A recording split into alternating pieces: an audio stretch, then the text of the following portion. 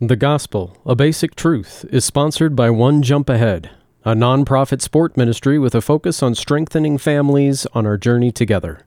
They provide a family-oriented sport with Christ-centered values and a unique look into how jump rope goes hand in hand with the gospel and our daily walk with Christ. Check them out. Go to onejumpahead.org. That's onejumpahead.org. Greetings. The Gospel of Basic Truth. We're looking at places in Scripture where we can find the gospel message in addition to John 3:16. We do this to encourage your faith and to give you tools to help speak with friends and family about the gospel. Last time we were in the Old Testament, we looked at the prophet Isaiah and one of his servant songs. Now, prophecy in the Old Testament tends to be in poetic form. And so we looked at the last of the servant songs. Again, this is some poetry. And this is, of course, Isaiah 52 and 53. We clearly saw in poetic form the presentation of the Christ and his crucifixion, suffering for the sins of others and being perfect and yet living and ruling forever afterwards. Today we're still going to be in the Old Testament, but instead of looking at poetry, this time we're going to look at what's called a type. Now, we contrast that just a little bit with the New Testament. There's very little poetry in the New Testament, and most of the things we've looked at, verses, have been part typically of a letter which was laying out theological truths. You don't get that in the Old Testament. It's presented differently, and often very much in story form. And we're going to see in Genesis chapter 22 the sacrifice of Isaac. Here is a presentation of the gospel. And we're going to look particularly at his father Abraham and what does saving faith look like. So a very fascinating story, and you get done reading it and you go, wow, okay, I can see the parallel to Christ and the crucifixion. The book of Genesis, that's our English. The underlying Hebrew word is something like Bereshith, which means in the beginning. Genesis, it consists of 10 accounts. So we have, if you will, standalone stories. Now they're all connected, but we could have the account of Noah, the account of Shem. In all likelihood, these were oral accounts that were passed down, and that Moses is the first one to actually put them into writing. Now, today we've added chapter and verse numbers, and there are 50 chapters. That would not have been in there when it was first written. We're going to start out with what I call the inconvenient truth. Now, if you're going to witness to somebody out of Genesis, they're going to go, oh, come on, that's not real. Well, the inconvenient truth is that over the last 200 years, archaeologists are proving the truth and the accuracy of the Bible, and a lot of them aren't even saved people, but what they're finding is showing that what is in the Bible, and in particular Genesis, is not something that was made up. Now, realize that most liberal scholars, liberal Christians, and that's a contradiction in terms, don't believe in any of this stuff. They don't believe there was a Moses. They don't believe there was an Abraham, and that the entire Bible was written when the Jews were in captivity, 586 BC and later, and you had a bunch of script writers who sat down and said, oh, I got an idea. We're going to call it Genesis. That's what they think.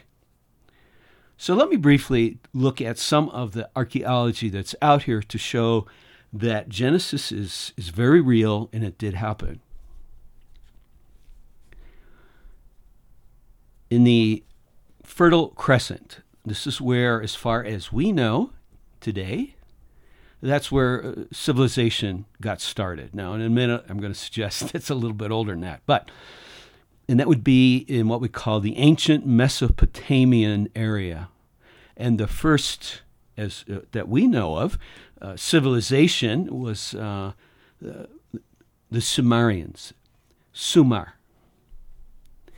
And now the cities were city-states. There wasn't any great empire, but certainly there was a culture that pervaded all of these city-states. It was very common. And in this this great area, over hundreds and hundreds of years, different people stood up and took over, and so you had different empires that did arise. And many of them left libraries, and these would be clay. So all the writing would be on these clay slabs. The most famous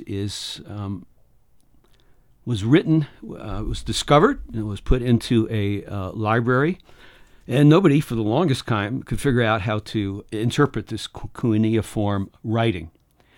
Well, some smart person did figure it out, and it turned out that this is what we call the Epic of Gilgamesh, and in particular, Tablet 11, when they were deciphering it, they went, oh dear, because it is the flood narrative, which coincides with Genesis 6 through 8.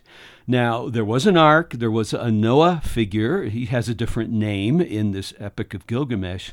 But other than different names, it's, the gods were going to destroy mankind. There was going to be water. This couple and their kids are picked to build an ark to bring in the animals. I mean, this is the story of Noah. And it's been setting in this tablet that's over 4,200 years old. And it's just been recently in the last several decades. Okay, where did they get that? Everybody poo-pooed the whole idea of that Noah existed, and yet 4,000 years ago they were talking about it.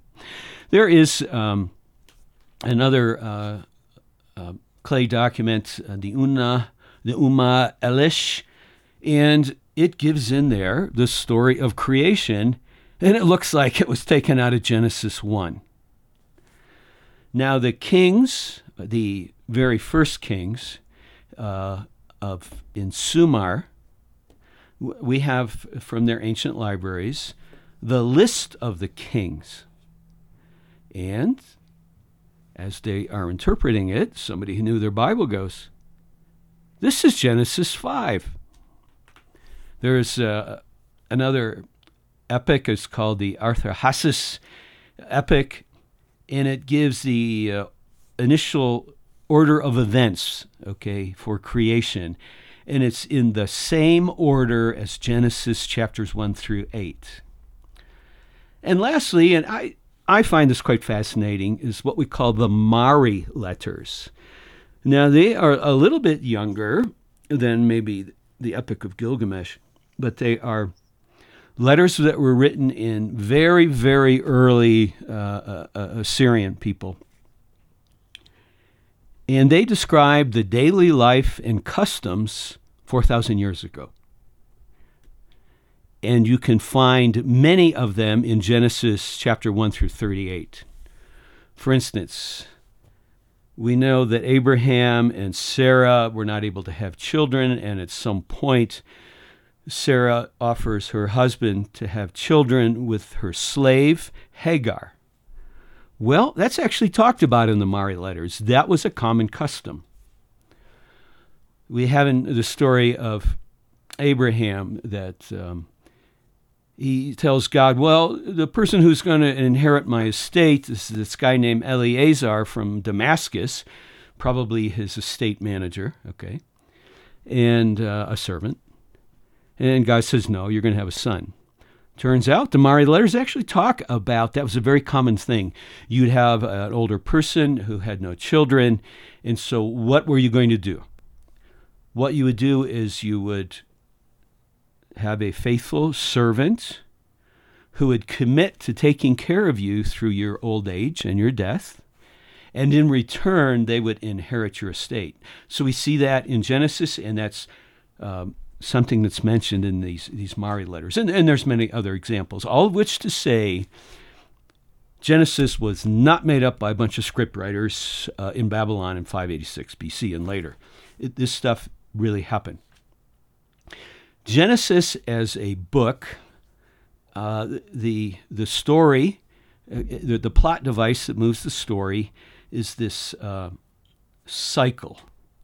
The cycle of creation or new beginning, followed by rebellion and judgment, and then repeat and repeat. We have the Garden of Eden. We have new creation. Adam and Eve rebel. God judges them and throws them out of the Garden of Eden.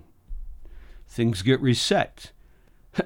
Cain and Abel come along real quick, sin, and that sin keeps getting worse and worse and worse to the point that God then judges the world again and brings in the flood.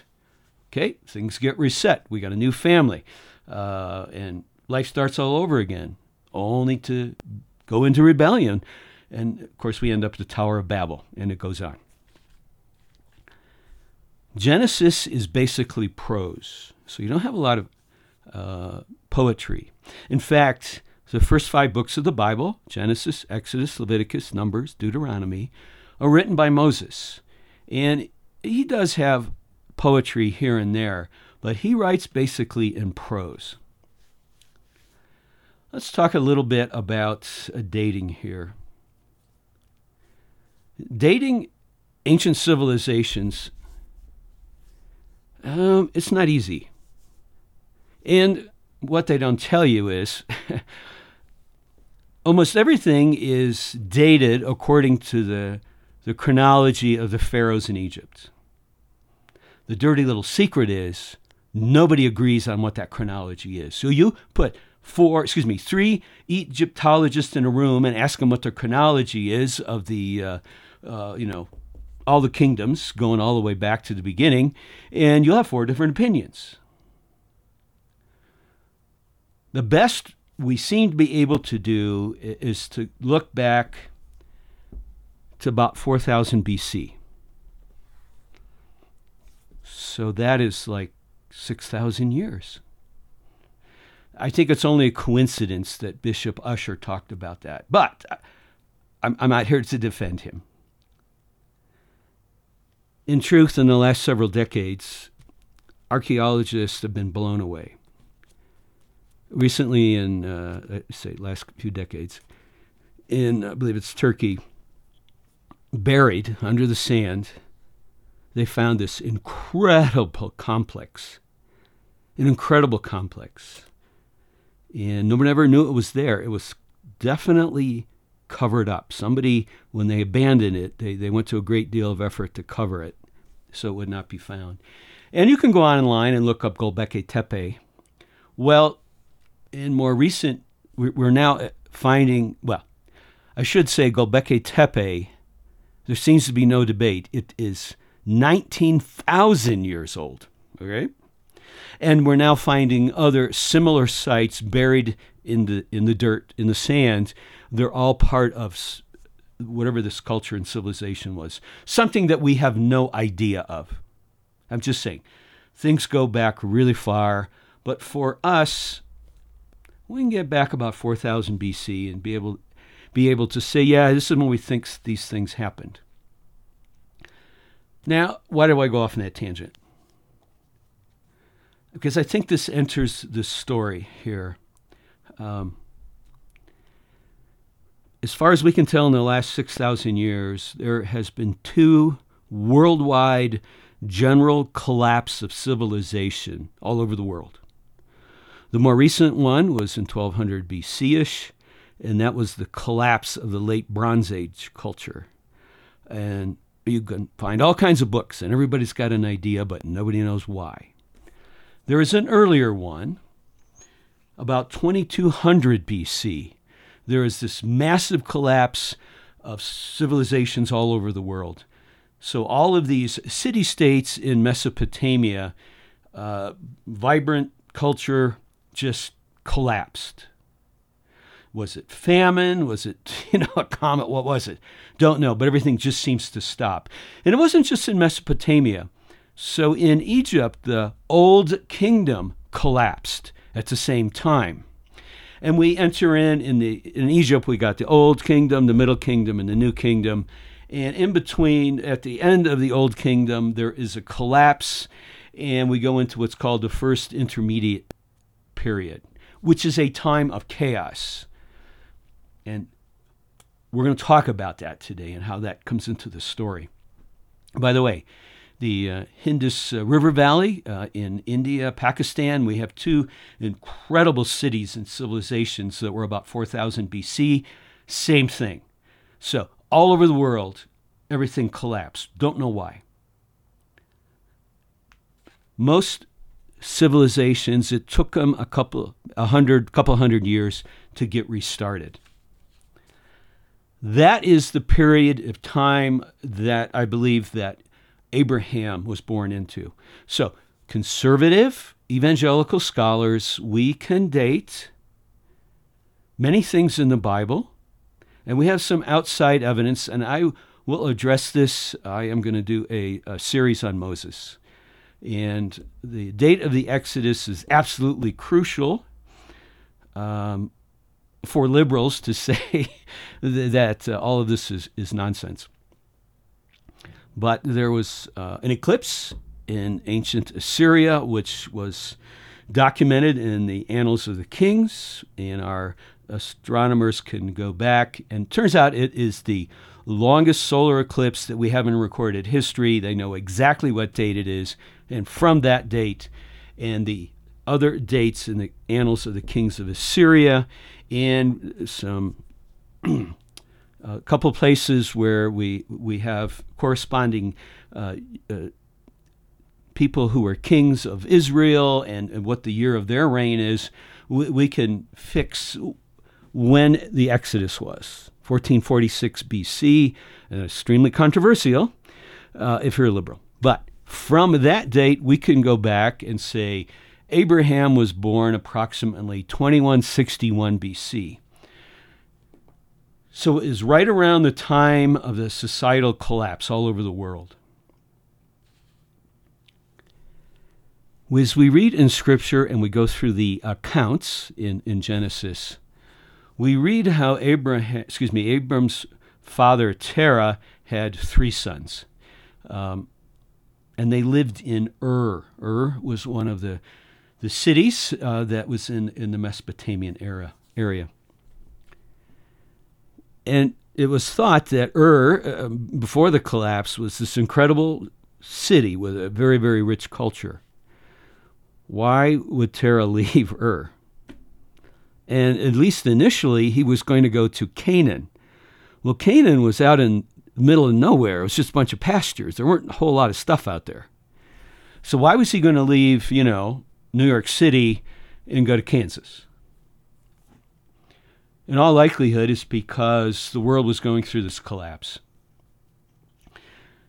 One of the sons dies while they're in Ur, and the son has a grandson, Lot. And so this Terah is going to go to Canaan. He packs up the family, and let's face it, in those days, you always did what the father said. Didn't matter how old you were. You okay, Dad. They're going to go to Canaan. They get as far as the city. We're now, let's see, Ur is probably southeast in the Fertile Crescent, and they stop at a city called Haran. Haran is different. It is a caravan crossing point. So you've got a lot of trade. It's a trade hub. You got all the gas stations, all the trucks are stopping, or camels anyway. So Terah decides, no, don't think I can handle, the agrarian world of, raising sheep. I'm going to stay here. So they stay in Haran until he dies.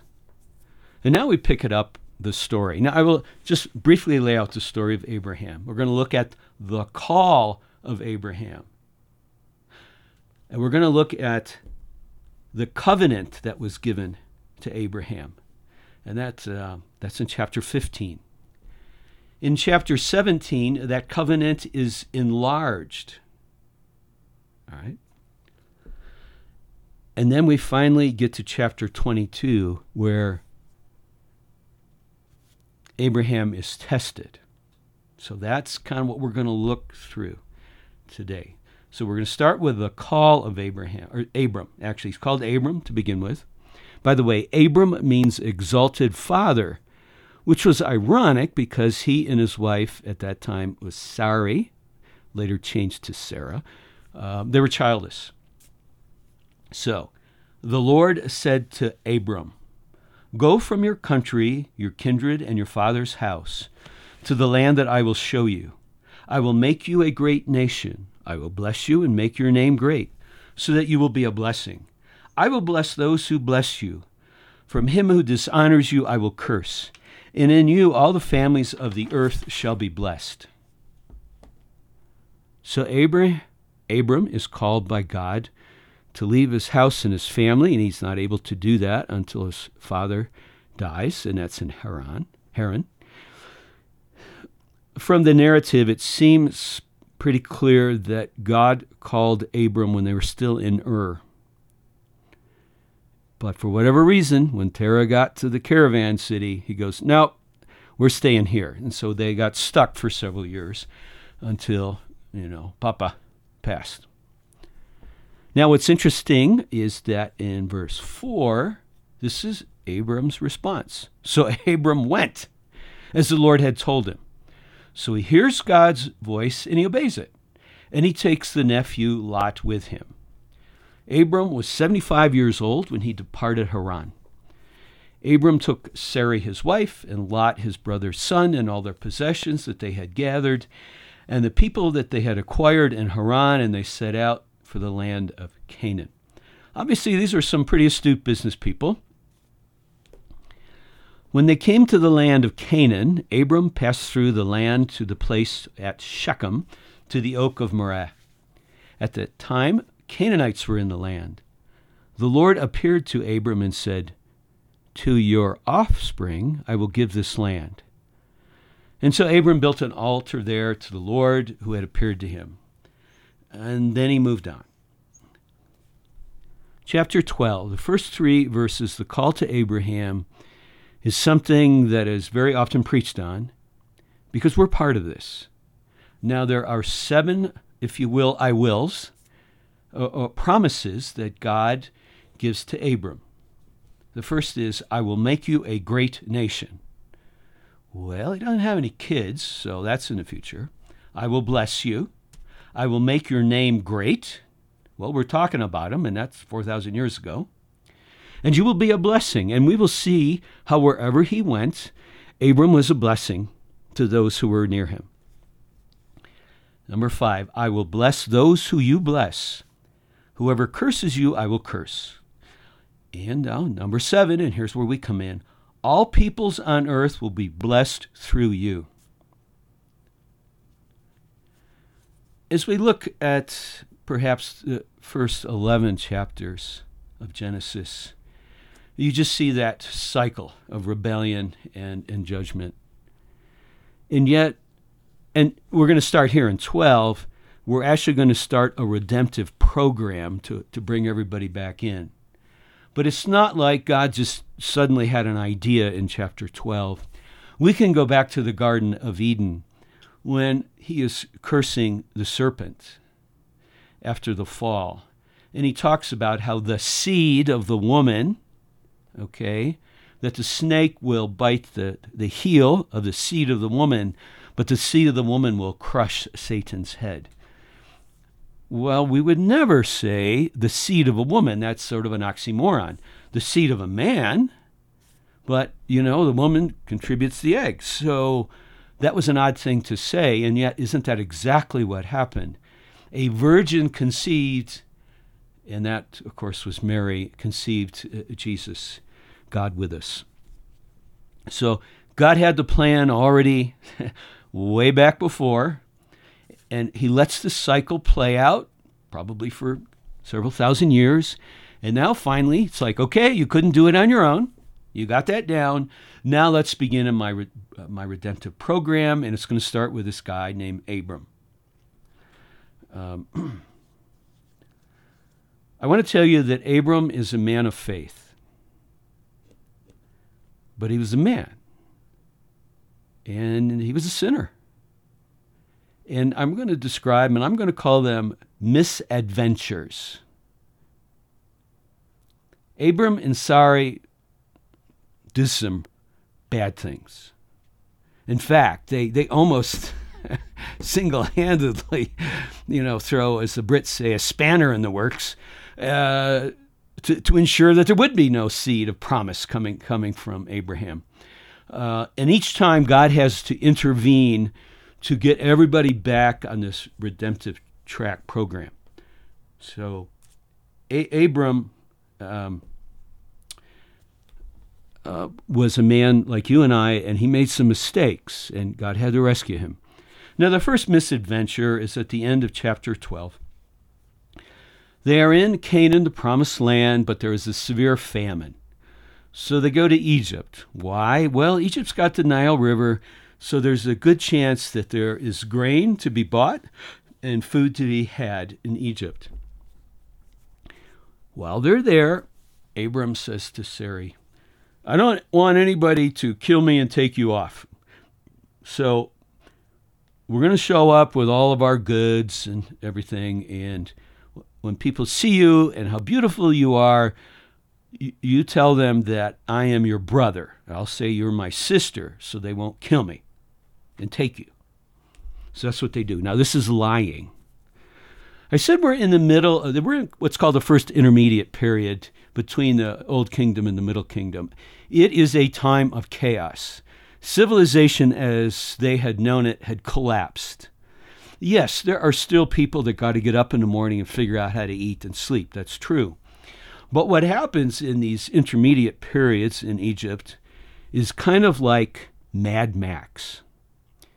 Civilization has fallen in who's in charge? Whoever the biggest psychopathic warlord out there. So during the first intermediate period, we still have pharaohs. They aren't related to the ones in the Old Kingdom dynasties. These are just whatever psycho strongman stands up and goes, yep, I'm going to be in charge of this heap of ruins that used to be the city of whatever. So that is the person, this guy, in the story he's referred to as Pharaoh. Again, he's just the biggest bully. And he decides he's going to take Sarai into his harem. Now, the story goes on to tell us that in return, he throws a lot of government business towards Abram, and Abram gets quite wealthy with gold and silver and with animals and herds. Boy, what was going on there? Sarai was in a harem. You don't go into a harem to cook or to knit. You can go online. I've always wondered about that. And I went online several days ago as I was putting this together. And oh my gosh, there's all kinds of websites and questions. And, all the Christian, answer kind of sites, try to, poo-poo this issue. I don't know what was going on. Maybe Sarah, if she'd had a child soon after that, may not have been Abram's, Why? I'm pointing this out. Because these were ordinary people who did sinful things. Now, as it turns out, whatever happened there, and I don't know, at some point, bad things are happening to this psycho, Pharaoh, and he gets it, and he realizes that Abram is the husband. Probably Sarai tells him at some point. He calls Abram in, and he goes, what have you done to me? And Abram tries to explain it off, and the tough guy says, just get out of here. So takes all this government contracting stuff he made from Pharaoh and at his wife's expense, and they go back into Canaan. Abram and Sarai, left to their own, would have totally derailed God's redemptive plan. And if God had not intervened, he never would have got Sarah back. And yet that was his wife, and that was where he was told was the promised seed was going to come from. Now we get in chapter 13. And story-wise, first, for years, I would read this and I go, the story of Lot, and it comes and goes throughout the story of Abraham, is, it's all interesting stuff, but it's like, why? Why do we need to know the detail about Lot? He's just this nephew that gets sent away. Well, Lot is a counterpoise to Abram. Abram is a sinner, but he's a man who by and large walks in faith in the promises of God. It's not always perfect, and a lot of times he has to take things in his own hands, which he messes up, and God rescues him. But by and large, and it's an upward walk in faith until he gets to the ultimate test, which is in chapter 22. Lot, meanwhile, is a contrasting character figure. So he is the nephew of Abram. We know that Abram's father Terah worshipped the moon. Okay, that's what it tells us in Scripture. The moon was worshipped by most of the peoples throughout the Mesopotamian area for thousands of years. Isn't it interesting that the people still living in the Mesopotamian area, while they may not worship the moon, they have a crescent moon as their symbol of their religion? So, just sort of curious fact. All right, so Lot would have been grown up where the moon god was worshipped, but then they leave. And now he's with his uncle Abram, who seems to be following this Yahweh God. He can see how Abram is blessed, but he's not a man who walks in faith. He hasn't been offered any calling or blessing. He's an ordinary person. He walks by sight. Now, Abram gets so wealthy after he leaves Egypt, and so does Lot. And they have too many animals on the land. Their servants are fighting each other. And Abram realizes we got to split. So he takes Lot aside. Now, Abram could have said, I'm going here, and you're the nephew, you get to go there. But he doesn't. He says, Lot, you choose what direction. And so Lot looks around, and he sees what he thinks is the most fertile and best area. So he takes that for himself. He walks by sight. He's a guy who raises sheep, says he's got gold and silver. He's a big herdsman, lives in a tent. And so he goes, separates, and he ends. There's a bunch of city-states around the Salt Sea. We call it the Dead Sea today. And the largest and most, the one that was the richest was this city of Sodom. And so that's where he pitches his tent. And so now, as we go through the story of Abram, Lot comes in and out. And I want you to watch the changes in Lot as he gets further and further away from God. It's not all at once. It's very subtle. But again, it's a counterpoise to a man who does walk in faith. And his faith gets stronger and stronger as he goes. All right, in chapter 14, the king of the Elamites, again, I said, these guys are all warlords, okay? It's not like King Charles. He sits on a throne and he's got a big palace and all that. No, he's got some little town or village. He declares himself to be king over whatever these people are. And this guy is like a Viking. You know what the Vikings are? They would farm, okay, during good weather. As soon as fall hit, it's fall. It's time to go rob Ireland. Let's go find a monastery somewhere so we can steal stuff. That's a lot of what was going on during this intermediate period. And that's this king of the Elamites. And so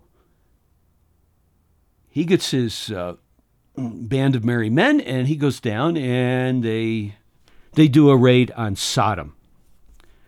and they take off a bunch of the people out of Sodom, and they take down anything of any value, and they hightail it out. Word comes to Abram. And so Abram has able to put into the field 318 trained men. So these guys, herd sheep, they do security duty. I don't know, maybe they got trained by Blackwater, but obviously this was his security team. He also has friends with some of the Amorites, and they put together some men to help. And so Abram, if you actually read and look at a map, it's quite amazing. The raid in Sodom is in the southern part of Israel, down near the Dead Sea. Abram and his men chase these guys all the way up to Dan. Dan is in the far north. I mean, you're just about in Lebanon. That's how far north you are. And he overtakes them, takes them out, gets all the goods back, rescues all the people. Why do we need to know that? It's because as he is coming back, Abram has meetings with two different kings. The first king that he meets on the way back is he's taking all these people to Sodom. And he turns over the people back to the king and all the wealth. By the way, why did they take people? Because these Viking guys, okay, yeah, they wanted the gold and silver, but they would sell the people into slavery. This is not a race issue because they all looked alike. Slavery was just, up until about 200 years ago, that was the world. And they would sell them into slavery. So these people had worth. It's interesting that they were going north. They were probably headed to Damascus, big slave market. And they were going to sell all these people as slaves. So they're repatriated back to Sodom. The king of Sodom is a wicked man. We'll see more about what Sodom was like, obviously. But he says to Abram, this is a test. This is a temptation, by the way.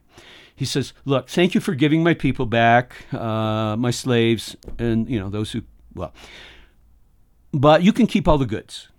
So you can keep the gold, silver, whatever of value other than the people you can keep. Friends, this is a trap. If Abram was to take that, the king of Sodom could have claim over him and say, I am your king now. And Abram got figured out. He says, no, I took an oath to God, Yahweh, I will accept nothing from you, not a shoelace, so that you cannot claim to be king over me. Okay, I have no allegiance to you, and I swore to God that I would have no allegiance to any other king. That was a temptation.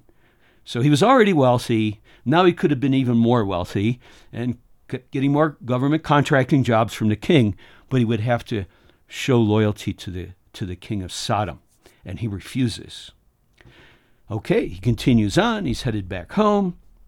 He meets now the king of Salem. And we know this man is named Melchizedek. Now, Salem, peace. Jeru means city, city of peace, Jerusalem. So Melchizedek was the king. Jerusalem had been inhabited long before David. And it was a small little city up on the top of the hill there. But it turns out Melchizedek is a priest king. He is both king and priest. And he blesses Abram. And Abram gives him a tenth, a tithe of whatever goods he got there that he had with him. What is that all about? It's the greater blesses the lesser gives tithes to the greater. So Abram is acknowledging that this guy somehow, as a Gentile, he has figured out the God of the universe. And Melchizedek refers to God as El Olam, God, eternal God. And that is usually how the Gentiles refer to the God of the Jews, as El Olam, the God of eternity, the eternal God. Quite a difference. One king wants to tempt you, to do something bad, and the other, who acknowledges God, gives you a blessing. Now, again, I say, why is that in the story? I mean, it's interesting. I mean, today everybody is fascinated on who Melchizedek is. It's a Christophany. It's a pre-incarnation of Christ. It's Shem, the son of Noah. I mean, I've heard all these things. The answer is, I don't know, and obviously nobody else does either, other than he was a priest, he was a king, and he is the archetype, and we studied this in Hebrews in the New Testament, that Christ is both our king and our priest, after the type that Melchizedek gives here. All right, now that's good stuff. But it also adds to the story. Now we go, so we've looked at the call, we've looked at sort of the counterpoise, opposite character, and we'll see how he makes out. Now we go to the covenant. So it's the first time the covenant is given. This is chapter 15. I'm going to read the first verse here. After these things, so after we get done with Melchizedek and all the people at Sodom, after those things had happened, the word of the Lord came to Abram in a vision. Fear not, Abram, I am your shield. Your reward shall be very great. Now, once again, interpreters interpreting Hebrew into English, 21st century English, they make decisions. When the verse says, fear not, Abram, I am your shield, what do you think of? You think of a shield, as somebody's in a sword fight or something. Well, no. Another translation for this word could be sovereign. When God says, I am your shield, he is saying, in a sense, I am your king. Your reward will be very great. So you can see how it was important. Abram turned down the temptation to let the king of Sodom be his shield, his king. And so after that's over, God says, you did good. I am your king. I am your shield. Verse 2 and following. And Abraham said, O Lord, my God, what will you give me for, all right, you say my reward is going to be great, but I have a lot of stuff. The thing I need is a child, and I'm childless. And the heir to my house is Eliezer of Damascus, and we talked about that. And Abram said, behold, you have given me no offspring. A member of my own household will be my heir. And behold, the word of the Lord came to Abram. This man, Eliezer, shall not be your heir. Your very own son shall be your heir. And he brought Abram outside and said, look toward the heaven and number the stars. In other words, count the stars if you can. And then God said to Abram, so your offspring shall be, as numerous as the stars in the sky. Now, here it is. Catch this now, verse 6. And he, Abram, believed the Lord, and the Lord counted it to Abram as righteousness. Abraham believed the word of God, and it was credited to him as righteousness. Paul talks about it. It wasn't because of circumcision, and we'll get to that by and by. It was because he was righteous with God, not because he got circumcised. He was righteous with God because he believed. Paul talks about it, and we see a discussion of that in Hebrews chapter 11 as well. Next, verse 7. And he, meaning the Lord, said, I am the Lord who brought you out of Ur of the Chaldeans to give you this land to possess. Then he goes through and he enters into a very interesting ceremony. He has Abram come and bring all of these animals, and they cut them in half, and they make Abram walk through it. And what he is doing is, this is a ceremony to execute a covenant, like a contract. I'll come back to that in just a moment. I want to go back to verse 7. There it is in English. And he said, I am Yahweh. He is declaring to Abram his covenant name, the same covenant name that he gives Moses at the burning bush. And English does not do this justice, but he says, I am the Yahweh. This is my covenant name. Nobody else knows this name but my covenant people. So a covenant is like a contract. Now, for you and I, we would not have a covenant. We'd have this piece of paper. We'd have 2 copies. We'd sit down. Maybe we'd have some witnesses. We'd sign it. The notary would notarize it. Maybe we'd have to file it somewhere. Well, that is the ceremony that goes on. Now, as this is happening, the sun goes down. Abraham falls into a deep sleep. And behold, a dreadful and great darkness falls upon him. Then Yahweh says to Abram, know for certain that your offspring will be sojourners in a land that is not theirs, and will be servants there, and will be afflicted for 400 years, i.e., Egypt. But I will bring judgment on that nation that they serve, the 10 plagues. And afterwards they will come out with great possessions, and we know that happened in Exodus.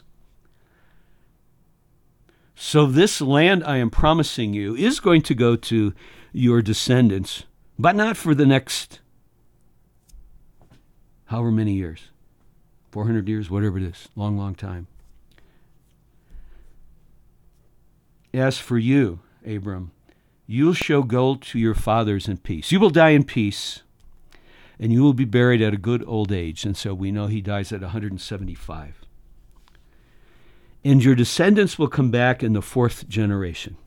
Verse 17 continues to talk about this covenant ceremony, and verse 18 summarizes it by saying, on that day the Yahweh made a covenant with Abraham, saying, to your offspring I give this land, from the river of Egypt to the great river, the river Euphrates.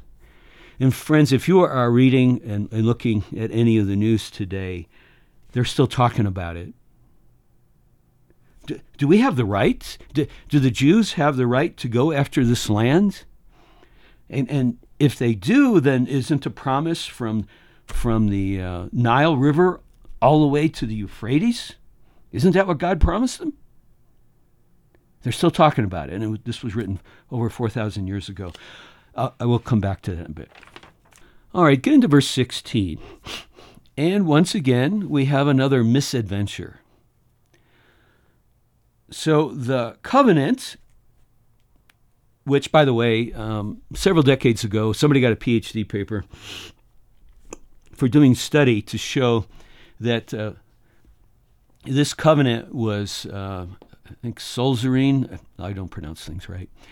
It did a lot of research to show that this was a typical covenant thousands of years ago in the Middle East, where a king would have a contract or covenant with a vassal, and it looked much like this. So this was a ceremony, something that would have been known and understood by Abram. He was now God's vassal. God was now his great king. All right, back to 16. Even though they've got the promises and they're told they're going to have all these descendants, they want to jump the gun, and they just cannot wait on the Lord.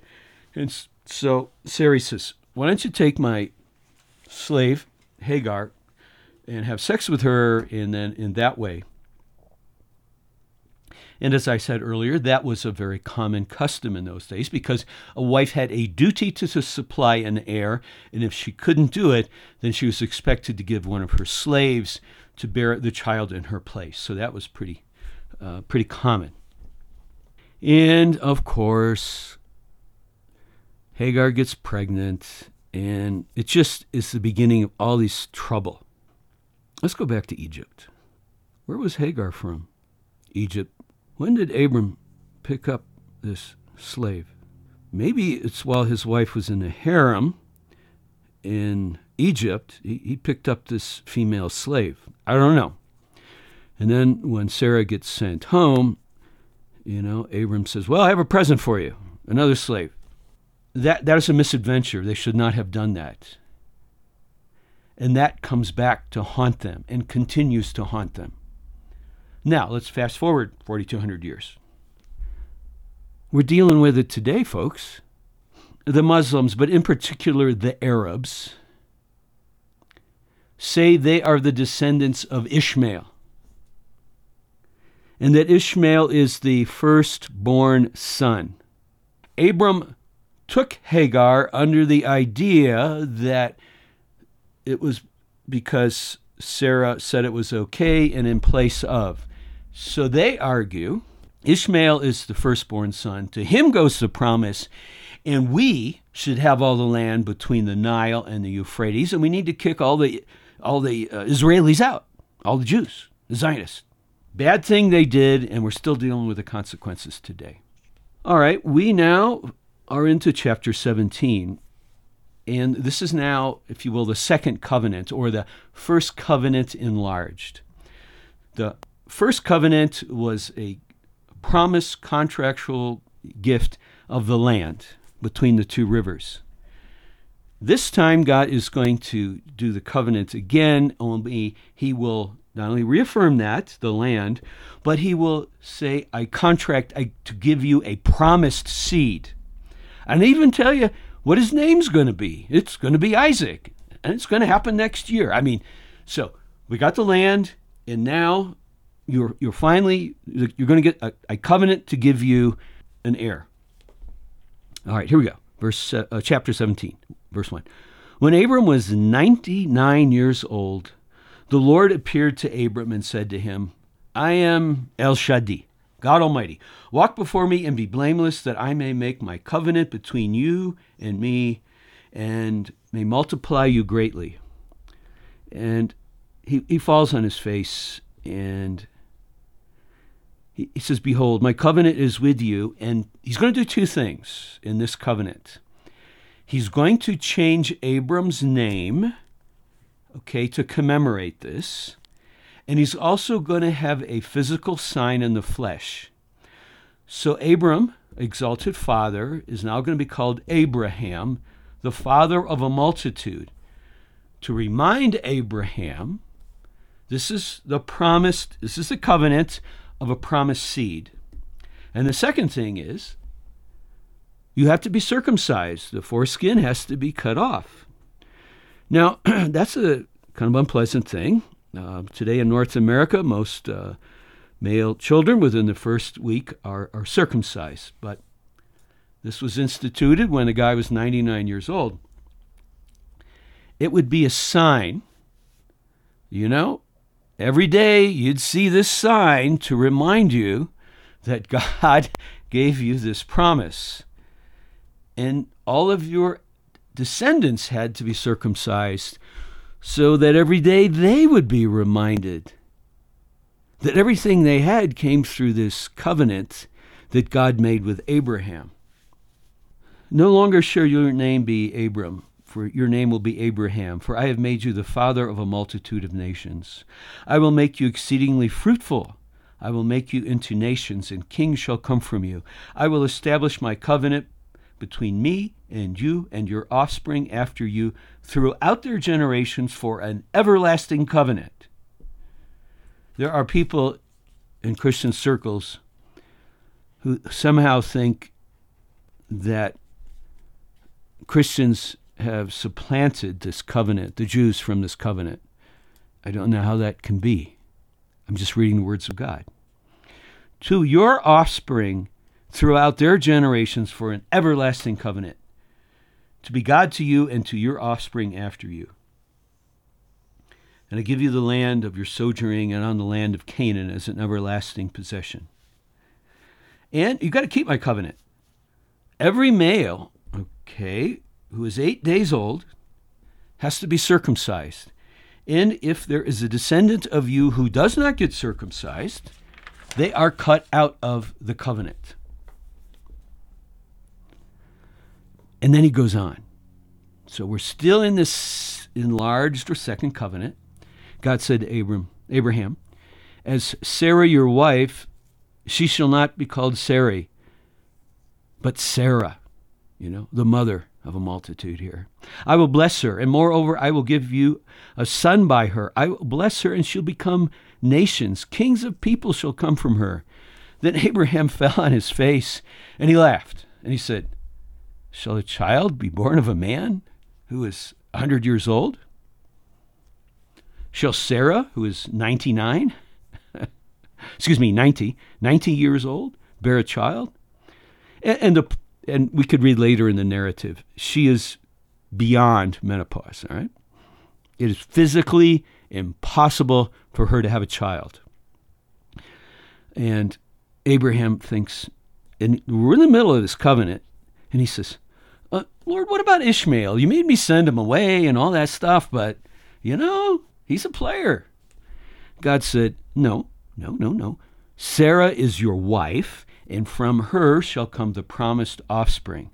I will bless Ishmael because of you, and he will be the father of 12 princes, and he will be a great nation.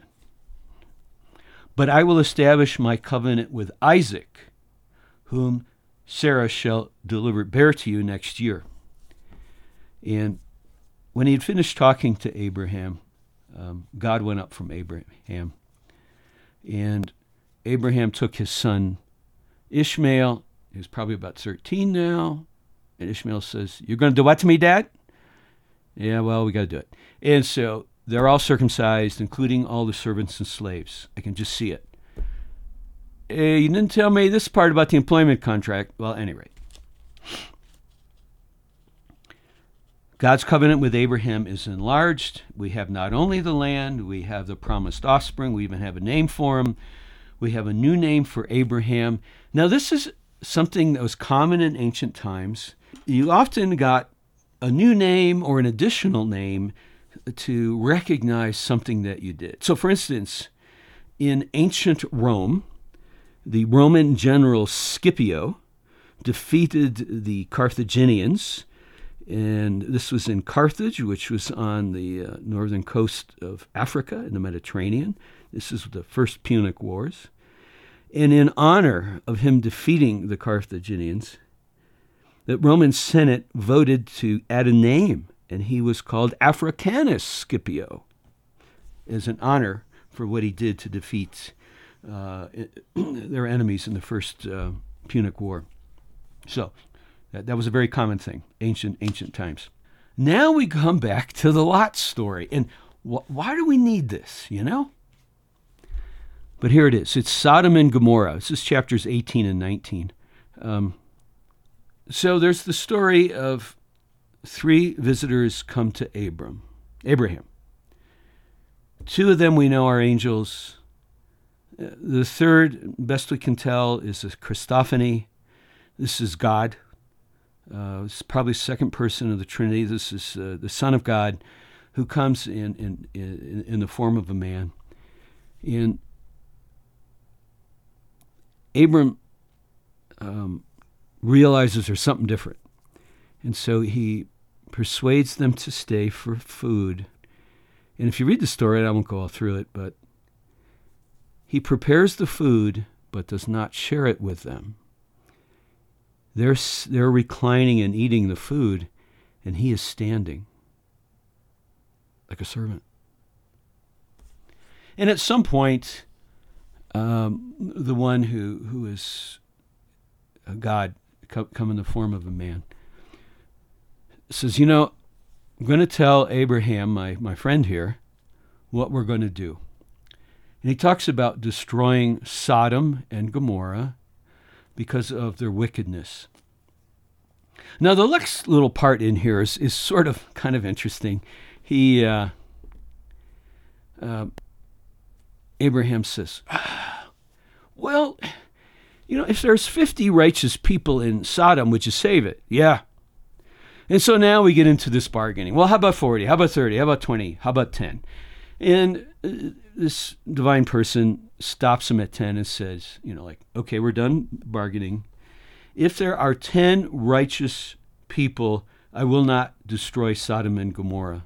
Can you imagine if the Lord spoke to you and you said, Lord, please save the people in Gaza. And what if the Lord said they're wicked? And you said, well, would you save Gaza if there were 50 righteous people? 40? 30? 20? You finally get down to 10, and God said, I will stop the war. I will save the people in Gaza if there are 10 righteous people. And you go to bed, and you get up in the morning, and Gaza's been destroyed. There were less than 10 righteous people. That is the point of this story here. We, the reader, need to know how wicked this city was.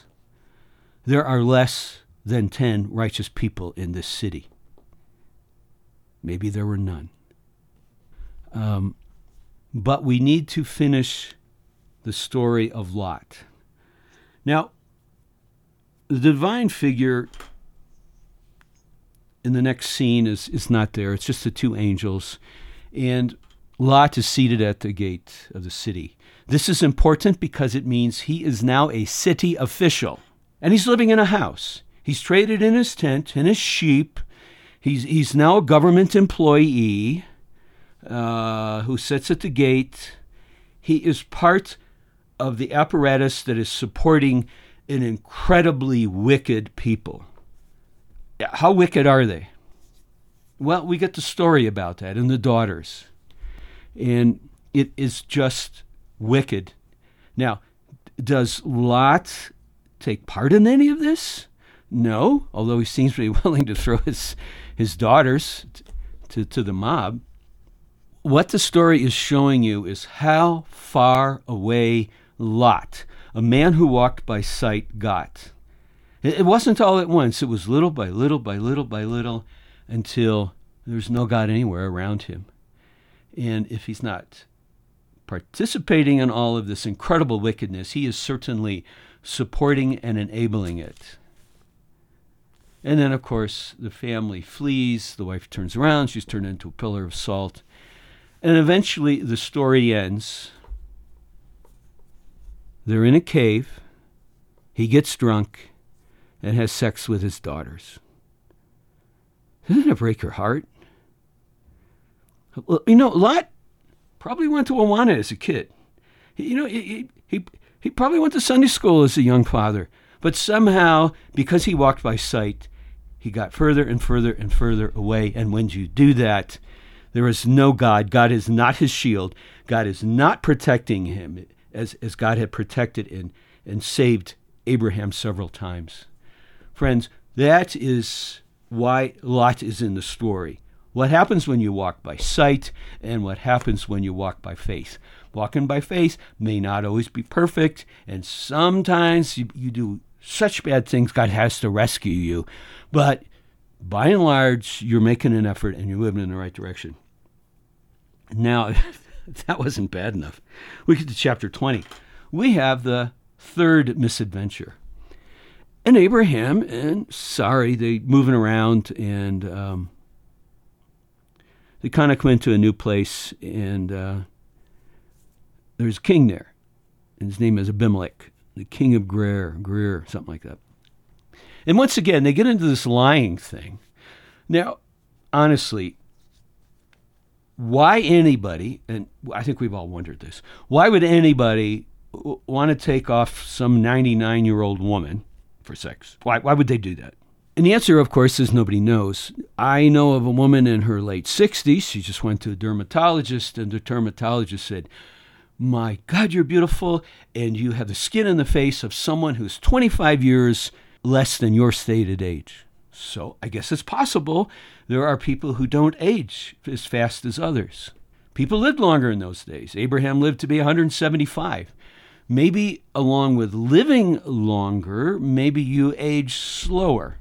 But for whatever reason, Abimelech, the king of Greer, takes Sarah and takes her to his harem. Well, this time, God intervenes again. He visits Abimelech in a dream and says, "You are a dead man." I've got this redemptive program going on, and this woman's supposed to get pregnant here and have a child next year, and you're in the wrong place at the wrong time. This is another man's wife. And he had brought all kinds of calamities and problems on all of the women there. And so Abimelech, wakes up, gets all of his officials together, and says, "You get this Abraham guy in here. Why did you do this? Why did you tell me this?" Well, anyway, I should say, I forgot about this part. During the dream, Abimelech says to God, "God, I haven't touched her. Okay? Am I planning to? Sure, but I haven't. Okay, you brought all this sickness on us. We're trying to deal with all these things. I have not laid a finger on this woman. I am not guilty." And God says, "Yeah, I know. And that may save you here." Abraham comes in. He goes, "Well, she is my sister. We have the same father. Terah was both of our fathers. We just had different mothers, so she's my half-sister." Well, that's an explanation, but they still lied because Abraham is their husband. Sarah is his wife. Abimelech is a smart guy. He gets all this booty and loot together. He gives it to Abraham as a way to say, "I'm sorry. I didn't touch her." Okay. Now go. The other thing that Abimelech notes in this story is he's told by God that this is a prophet of God, and that good things will happen if you're nice to Abraham. So Abimelech, he's got that one down. So why do we need to know that? Because it's still in the story, and it's going to come back again. But can you see, Sarah's supposed to have a child here pretty soon, get pregnant. How do we know that wasn't a Canaanite kid? You can see how, once again, they almost upset God's plan, but God intervenes to say, "No, stop it." And he does, and if you'll pardon the phrase, puts the fear of God into Abimelech. All right, chapter 21. Apparently, we are told the Lord visited Sarah just as he said. She conceives a child by Abraham. She's 99, and Abraham names him Isaac. He's circumcised after 8 days. And, of course, Isaac means he laughs, and so both Abraham and Sarah had laughed when they were told they were going to have a child. I want to start pointing out something. When else in history or biblical history do we see someone who can't bear a child? Well, we have a few, and then God opens their womb. But I know of only 2 where it was physically impossible for a child to be born. One was this 16-year-old girl named Mary who was a virgin, right? And same thing with a 99-year-old woman past menopause. This is a miracle child. Now, in the case of Isaac with Sarah, okay, it really was Abraham. In the case of Mary, it was the Holy Spirit. So we now begin to see, we're identifying Isaac with Jesus Christ. So he has a miraculous birth just as Jesus did. All right. Now, at the end of 21, we go back to Abimelech. So Abraham had dug a well, or his servants had dug a well. And some of the servants of Abimelech are using the well, and they start arguing over the water. And finally, Abraham goes to Abimelech and says, I dug this well, and you guys aren't letting us use it. What happens next is just priceless. How can I believe you, Abraham? How can I believe what you're telling me is true? 2 things I know about you. You're a liar, and God likes you, and God blesses people who are good to you. I got that. Tell you what, Abraham, the man formerly known as Abram, you swear an oath to me, okay? You swear an oath by your God, swear an oath, and I'll believe you. So he does. And then Abraham actually pays for the well, even though he dug it. And Abimelech is a smart guy. He's like, okay, I want you to stay. You're my good luck charm. You go wherever you want on the land. And from that day on, they had peace. This oath, I swear to tell the truth. I will do this. I swear to tell you the truth that I did do these things. And so the well is at a place called Beersheba. This is the Treaty of Beersheba. Beer means well, and Sheba can either mean oath or seven. This is the well of the oath. We're going to see an oath again. But this oath allowed Abraham to live in the land in peace, and it allowed Abimelech to share in the blessing. Just as God is going to give this land to these people who are its descendants.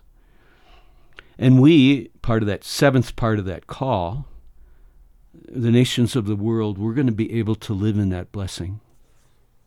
All right, all of that to lead us to the sacrifice of Isaac. After all these things, God tested Abraham and said to him, Abraham. And he said, here I am. And God said, take your son, your only son, whom you love, go to the land of Moriah to offer him there as a burnt offering on one of the mountains at which I shall show you. So Abraham rose early in the morning, saddled his donkey, took his 2 young men with him and his son Isaac, cut wood for the burnt offering, and rose and went to the place. On the 3rd day, Abraham lifted up his eyes and saw the place from afar. Abraham said to his young men, stay here with the donkey. I and the boy will go and worship and come again to you. And Abraham took the wood and the burnt offering and laid it on Isaac. And he took his hand and the fire, and they went up together. And Isaac said to his father, Abraham, my father. And Abraham said, here I am, my son. And Isaac said, behold the fire and the wood, but where is the lamb for the burnt offering? And Abraham said, God will provide for himself the lamb for a burnt offering, my son. So they both of them went together. And when they came to the place, now what, by the way, Moriah is generally, we believe, and Scripture can show us this, is the mount in Jerusalem, and it is where the Jewish temple sat, Hebrew temple, until it was destroyed. So this is the same place, and we can see all that when we get into the story of David. When they get to the place, Abraham built the altar there, laid the wood in order, bound Isaac his son, and laid him on top of the altar, on top of the wood. You know, we're now seeing Jesus was bound to a wooden cross. So we begin to start seeing the parallels here. Abraham reached out his hand, took his knife to slaughter his son. But the angel of the Lord called from heaven and said, Abraham, Abraham. And Abraham said, here I am. And the angel of the Lord said, do not lay your hand on the boy or do anything to him. For now I know that you fear God, seeing that you have not withheld your son, your only son, from me. And Abraham lifted up his eyes and looked, and behold, behind him was a ram, caught in the thicket by its horns. Abraham went, took the ram, offered it as a burnt offering instead of his son.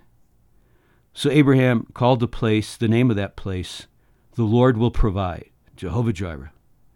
It is said to this day, on the mount of the Lord it will be provided. And the angel of the Lord called to Abraham a second time from heaven and said, here we go. So the angel of the Lord, so God is appearing as an angel, and this would be the Son of Man. The Son of God is always the active agent carrying out the will of God the Father.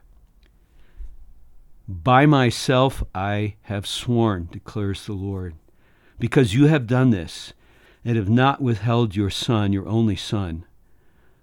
I will surely bless you, And I will surely multiply your offspring as the stars of the heaven and as the sand that is on the seashore. And your offspring shall possess the gates of his enemy. And your offspring shall be, and in your offspring shall all the nations of the earth be blessed, because you have obeyed my voice. And they returned to the young men and went back to Beersheba. Friends, this was a test. How much would Abraham obey God's word? Did Abraham really believe that God would still keep his promise and raise the promised seed? I mean, he said, I'm going to give you a seed. And he said, it's Isaac. And I'm going to make a covenant with Isaac. And now God tells him to kill the child as a sacrifice. Is he going to believe the promise? You know, it's one thing to claim to trust God's word when you are waiting for something. It's quite another thing to trust and obey his word after it's given. The angel of the Lord said at first, I know now that you fear God. What does it mean to fear God? Well, in this case, to fear God means to reverence him as your sovereign, your king. To trust him implicitly, even if he asks you to do crazy things. And then to obey him without question. I know a lot of you will say, I could never sacrifice my child. Well, friends, God didn't ask you to. And notice, he didn't ask him to do this as a test until he had made all of these other great promises. This covenant was supposed to be unbreakable. And now, I like this at the end. I swear. Now we go back to Abimelech and Abraham. I'm telling you the truth. I swear by myself, because there's no one greater. Okay, Abraham could swear by God. God swears by himself. There's nobody greater. That I am telling you the truth, and you will be blessed, and you will be at peace, and the nations of the world can share in that blessing. So now God has given a call. He's given a covenant. He's enlarged the covenant, and he now confirms that covenant with an oath. Maybe the overriding question throughout all of this is, what is saving faith or true faith? First observation is it's costly. Faith obeys completely the Word of God. Faith surrenders the best to God, holding nothing back. And I'm thinking back to a couple of episodes where Mary and Martha, she didn't hold anything back. She gave her dowry to anoint Jesus. That was everything she had. That's the faith that we're asked to have. Faith waits on the Lord to provide all of our needs. But the observation here is, but God does not provide until personal sacrifice has been made. How do you show faith? How do you completely obey the word of the Lord? You hold back not your best. You give your best. And you make that personal sacrifice. You walk on that invisible bridge. You give the sacrifice and you wait expectantly for the blessing to come. Once again, the obvious parallels, the miraculous birth, the wood, the cross. Abraham is going to drive the knife through Isaac. He's going to slaughter Isaac. In the same way, our sins pierced Christ on the cross. In both cases, God provided a substitute sacrifice. In the case of Isaac, the substitute sacrifice is a ram. We should die for our sins, and God provides a substitutionary sacrifice in Jesus Christ. The Apostle John said that John the Baptist said, Jesus was the Lamb of God who takes away the sins of the world. Romans 8:32. Paul said, God did not spare his own son, but gave him up for us all. Just some denouement now. In chapter 23, and they talk about the death of Sarah. This is a very significant thing, and it kind of goes by us in our culture. Abraham buys a field with a cave in order to bury Sarah. And this is in Hebron, and it's there today. This is significant because in ancient time, you were to be buried from your homeland. Jacob was buried. Even though he died in Egypt, they took him back to bury him there in Hebron. They kept the body for 400 years of Joseph and carried it back to be buried there. When Abraham bought that land, he is declaring, "This is my home." Now, I'm not from Haran. I am from Canaan. Okay? This is my place to die. This is my home now. So he throws his hat all in, symbolically as well. After the death of Sarah, Abraham takes a new wife and has 4 more sons. Well, it's quite the guy. But none of them are the seed of the promise. Yeah, you're going to have a lot of heirs come from you. But it has to come through this line, and that is the plan of redemption. It says Abraham gave gifts to the sons of his concubines and sent them, there's plural by the way, and sent them away. And then he gave everything to Isaac, other than the gifts to the sons by the concubines. Abraham was clearly a polygamist. I'm wondering if maybe he had concubines not just in his old age, but maybe a little longer. The point simply is, this is a man who walked by faith. He made mistakes. He was a sinner, and he had to be rescued. But he showed true faith, saving faith. He obeyed completely the word of God. He surrendered his best, and he walked in faith. And sadly, his nephew, Lot, did not. I think it's too long a story for you to sit down and try to tell somebody. I'm speaking, an hour and a half. It is a powerful story. I think at the very least you can go through chapter 22 with someone and maybe explain how this was, the only true son and how much it meant, and then walk a person through how much that meant and what the sacrifice was. And again, God is never asking us to make that sacrifice, but he does ask us to walk in faith. All right, let's close in prayer. Gracious Heavenly Father, I pray that your words, I pray that I've said them correctly, and that you would use my narration to plant your words in people's hearts and give them more tools and confirm their faith. Oh Lord, we thank you for the faith of Abraham, and we thank you that we can enjoy in that blessing and promise that you have given him.